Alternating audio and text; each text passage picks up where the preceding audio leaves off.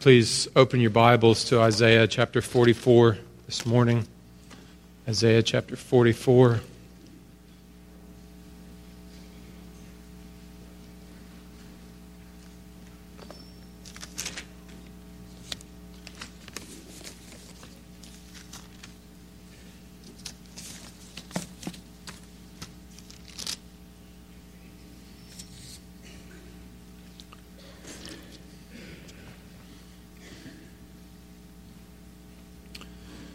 Well, we've been out of Isaiah for a little while, so I want to just give you some information, help you understand where we are and what's going on in this context. That Isaiah, he's writing to the southern tribe of Judah. They've been taken captive, and they're in Babylon. So from chapters 41 to 48, you might say he engages in somewhat of guerrilla warfare, and that he's writing to give hope to an oppressed people, that one day in the future, a king by the name of Cyrus, not a Jewish name, a Persian who does not know God, yet God would use him to bring them out of their slavery. Chris Wright, well-known theologian, says, the second Exodus, talking about this event, had a pagan for its Moses. And it's an amazing text, not just the prophecy about what King Cyrus would do 150 years before it happened, but that God would say Cyrus was his shepherd, that Cyrus, a non-believer, is anointed with his spirit to redeem his people from slavery. And when you chew on that, what that means, what it says is to us, is God uses anything or anyone that he wants to bring about good for his people and glory to his name.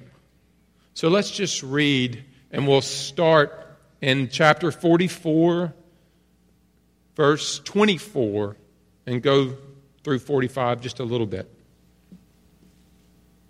Isaiah 44:24. Thus says the Lord, your Redeemer, who formed you from the womb.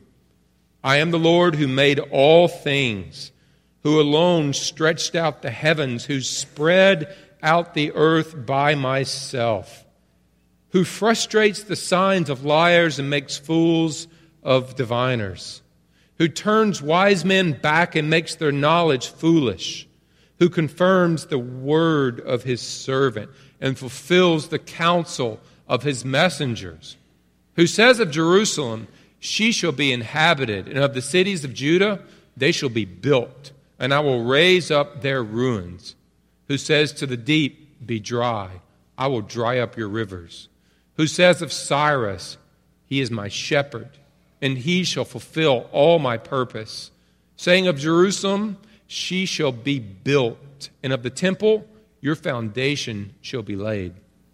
Chapter 45. Thus says the Lord to his anointed, to Cyrus, whose right hand I have grasped, to subdue nations before him and to loose the belts of kings, to open doors before him that gates may not be closed. I will go before you and level the exalted places.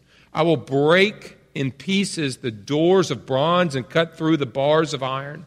I will give you the treasures of darkness and the hoards and secret places, that you may know that it is I, the Lord, the God of Israel, who call you by your name.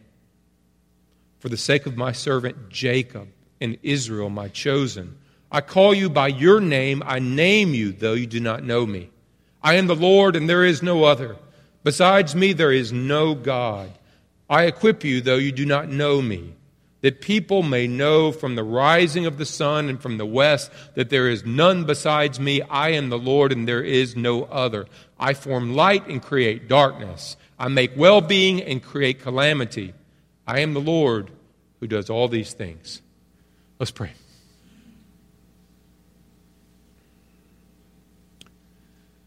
Oh Lord, sometimes I feel like we have such a small view of your capacity. Lord, who you are and what you do and how you do it. Father, it's an amazing thing that you say the right hand of the most powerful man in the world is in your hand, and that you control it, and your Spirit leads and guides and directs him. God, you are a God of power and authority and sovereignty.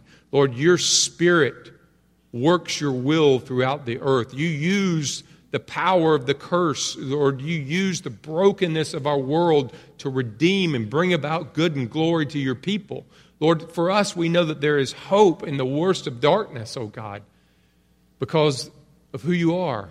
Lord, I pray for every believer here today that when they leave here, they would want to worship because of the God that we worship. His size and his glory is worthy. I pray for every non-believer that you would call and draw them, and they would begin to love you with all their heart. Lord, work through your word now, we pray. In Jesus' name, amen.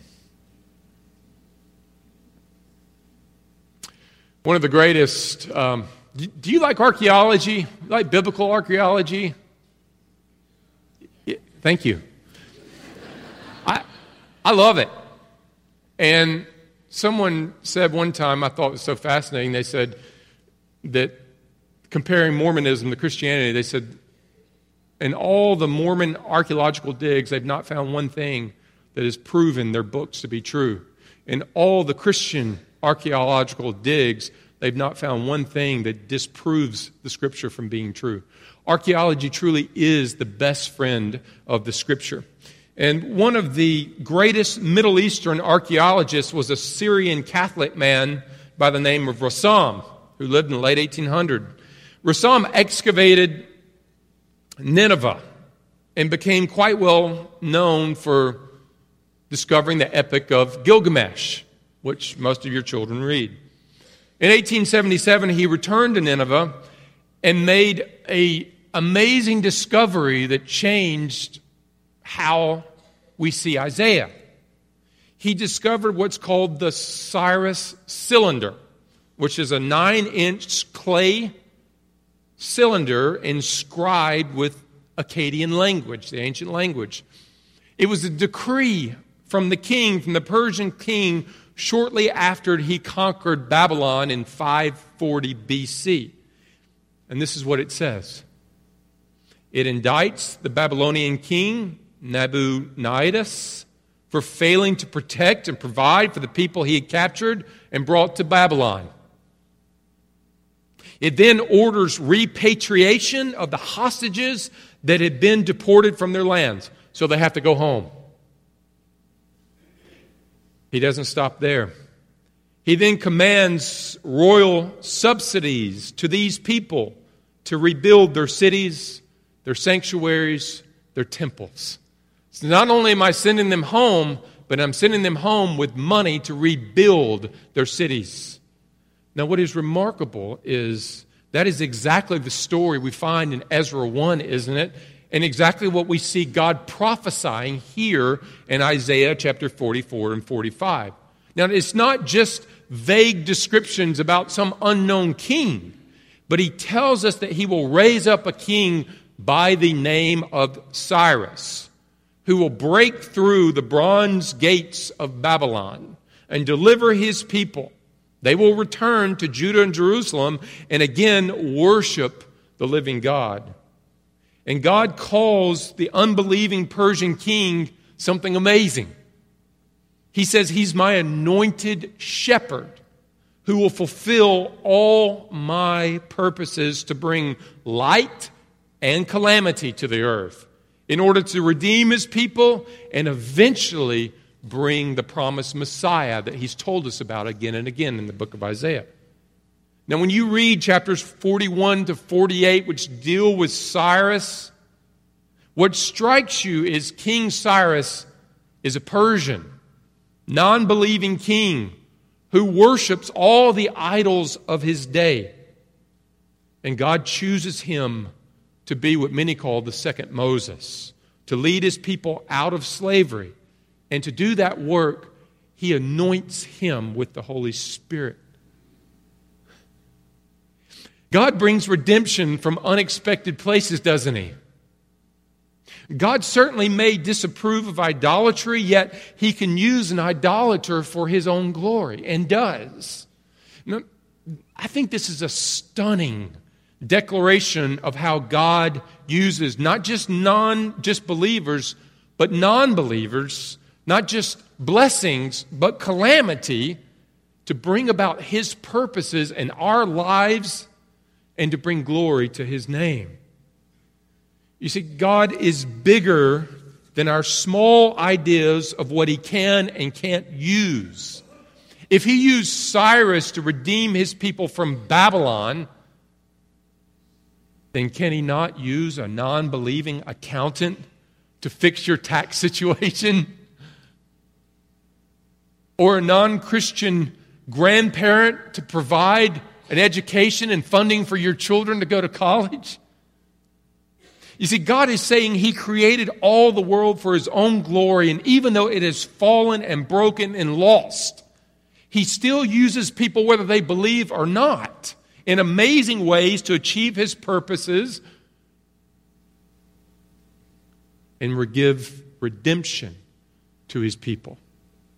So here's the main idea today, that God will bring redemption from unexpected places and unexpected people in your life.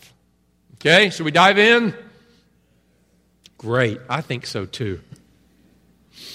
Now, He is encouraging His downtrodden people by declaring He is sovereign over what happened in the past, what's happening in their lives now, and now He's telling them what's going to happen in the future. So those are the three things we're going to look at. First, God is sovereign over what happened in the past. Look at verse 24 with me in the Bible. Verse 24.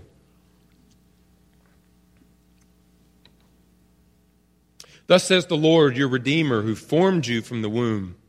I am the Lord who made all things, who alone stretched out the heavens, who spread out the earth by myself. Now, I want to also look at chapter 45, verse 7, the very end. Okay, that's the beginning verse. Now look at the end.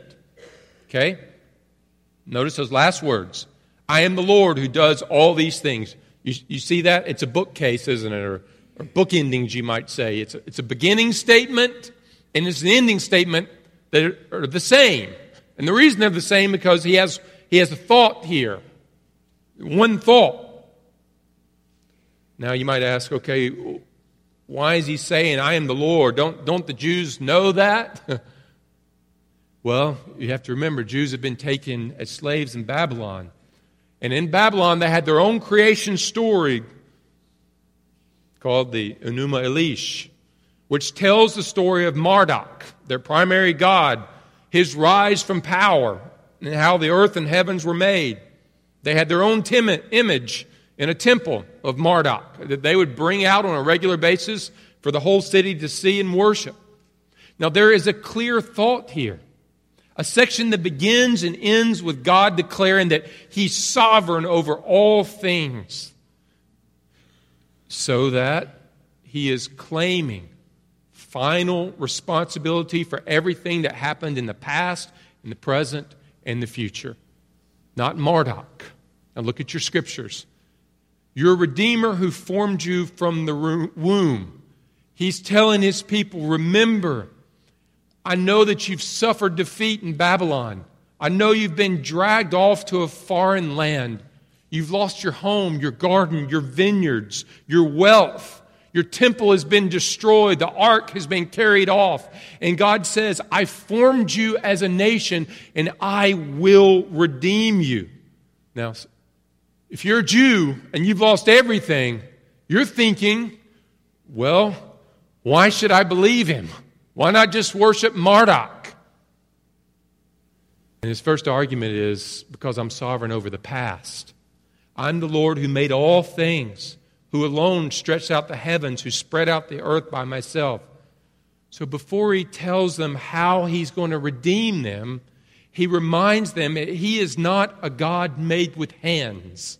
He's not part of the Babylonian group or pantheon of gods. He's not just a local deity over this valley or country. But He is the God who alone, with no help from anyone, from nothing but His own spoken word, created and spread out the heavens and spread out the earth. Now, He moves them from His sovereignty in the past to now His sovereignty in the present. And that's point 2. God is sovereign over what happens in the present. Look at verse 25 and 26 with me in your Bibles, please. Who frustrates the signs of liars and makes fools of diviners, who turns wise men back, makes their knowledge foolish, who confirms the word of His servant and fulfills the counsel of His messengers, who says to Jerusalem, she shall be inhabited, and of the cities of Judah they shall be built, and I will raise up their ruins. Notice what he talks about here, a knowledge, right? A foolish knowledge. Well, the Babylonian god Marduk was the son of the god Enki. And Enki was the god of wisdom and knowledge. And so what they're saying in Babylon is we have through our gods wisdom and knowledge. And for a Jewish slave, there would be so much pressure to be in awe of the Babylonian gods, to be in awe of their amazing temples and the wisdom and power of their priests, to succumb to that.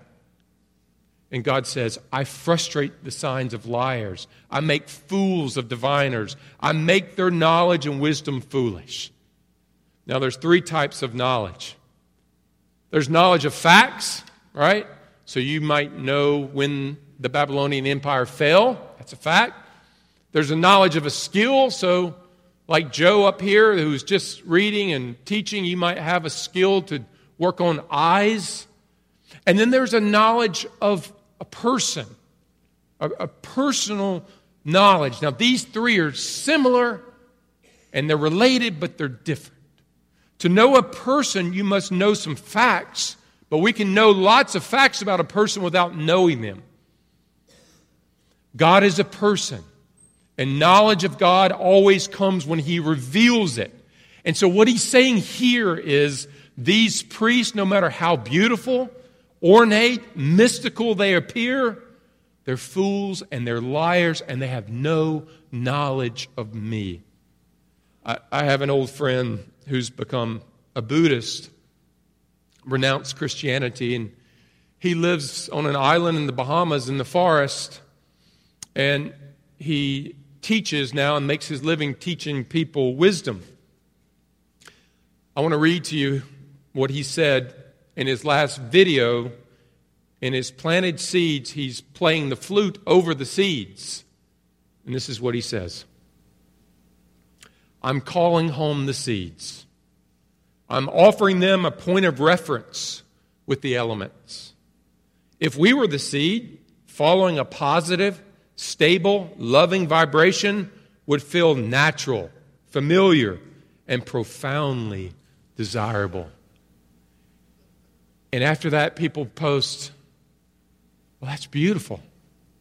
Your harvest will be bountiful. You see, my friends, without knowledge from God, our knowledge becomes somewhat foolish. And what we teach people as true is full of untruth, no matter how mystical, peaceful, harmonious it sounds.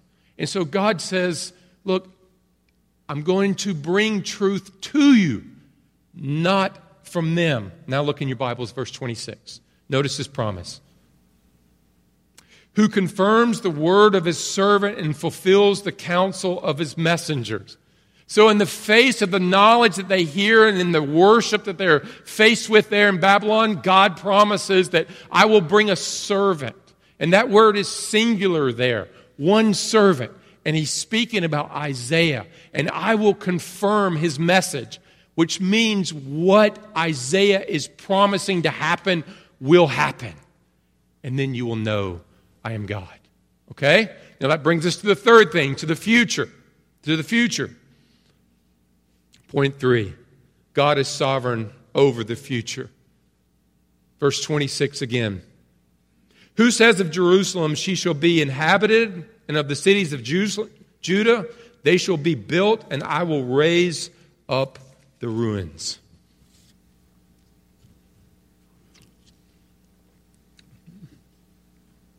Listen, a true mark of God is He controls what happens and can prophesy the future.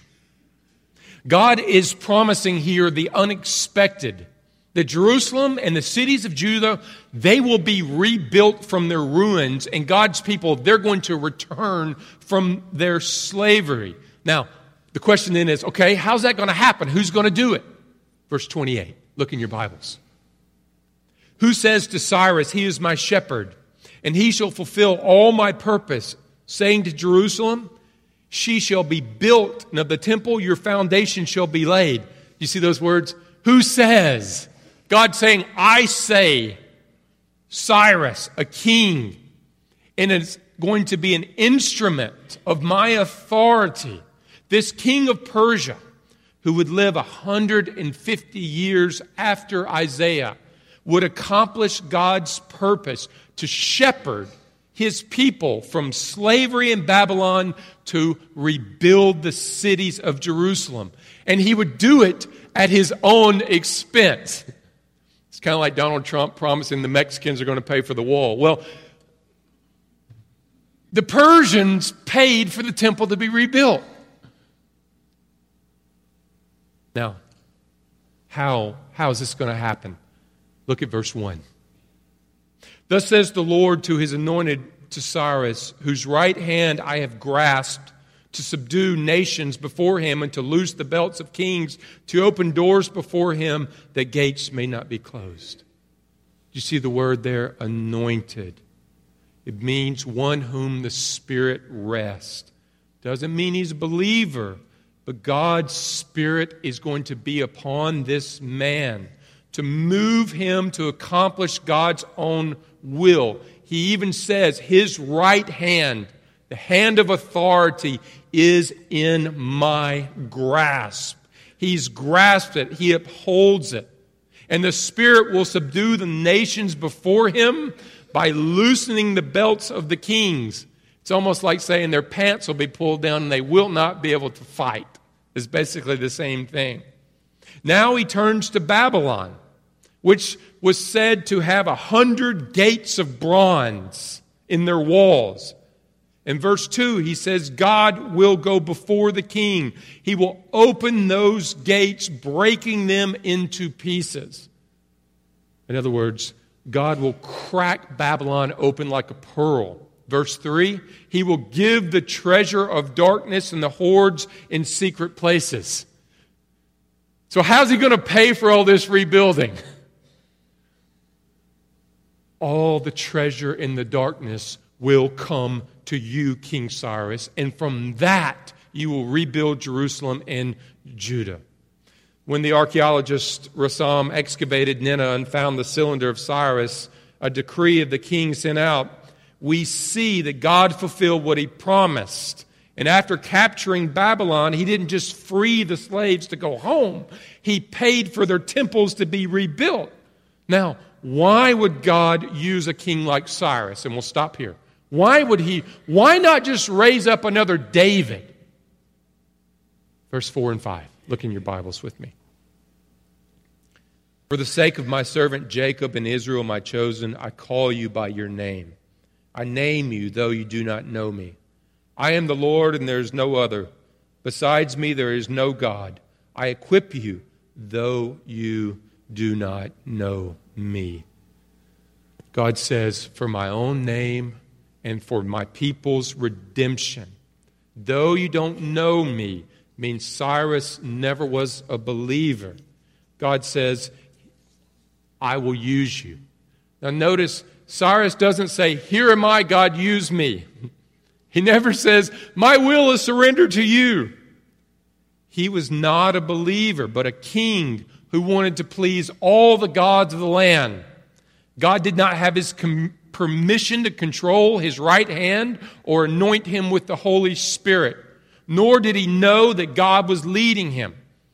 Verse 5, I am the Lord and there is no other.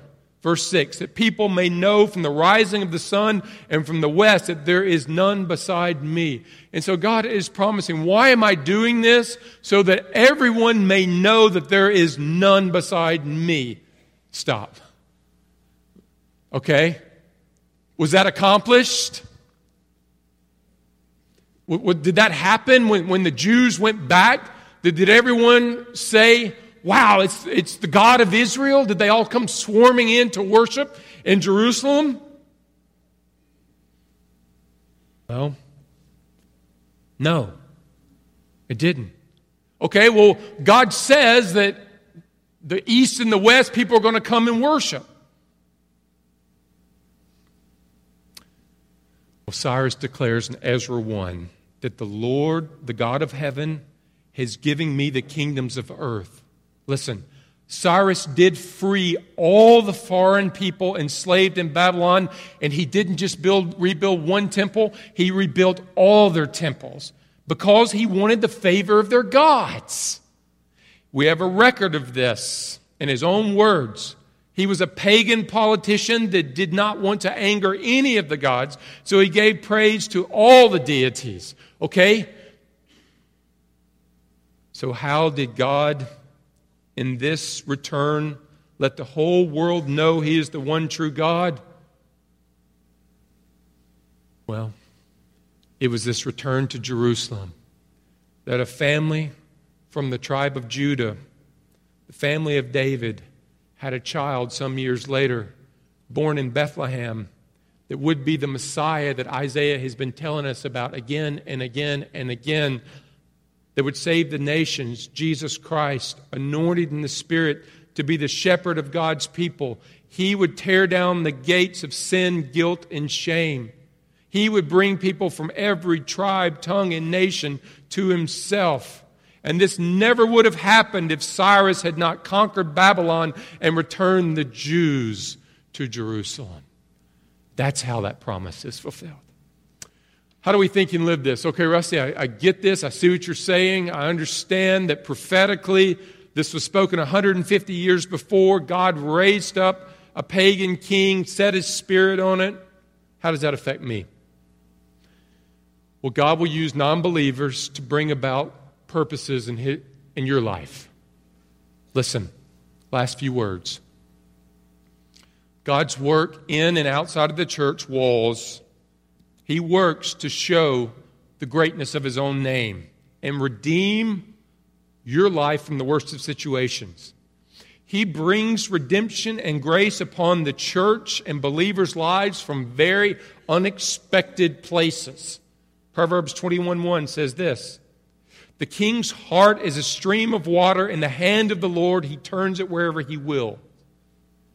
Which means your neighbor's hearts, your non-believing parents' hearts, or children or grandparents, your doctor's mind, are all in the hands of God.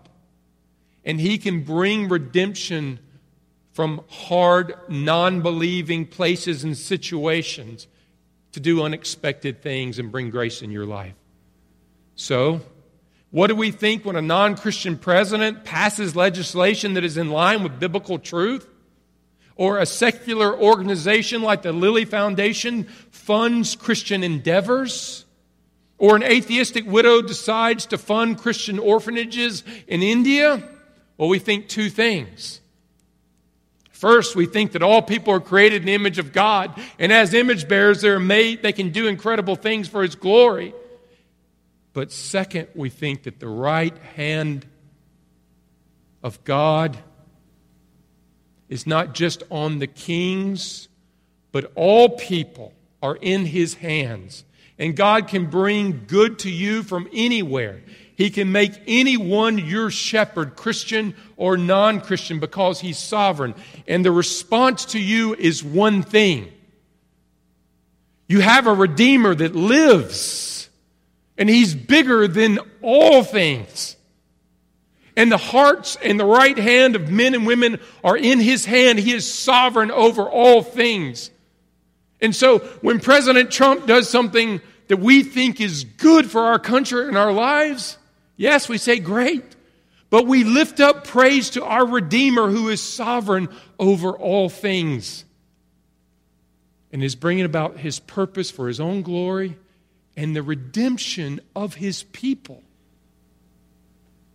through very unexpected places. Father, I thank you that you're not bound to work just in those who submit their will to you.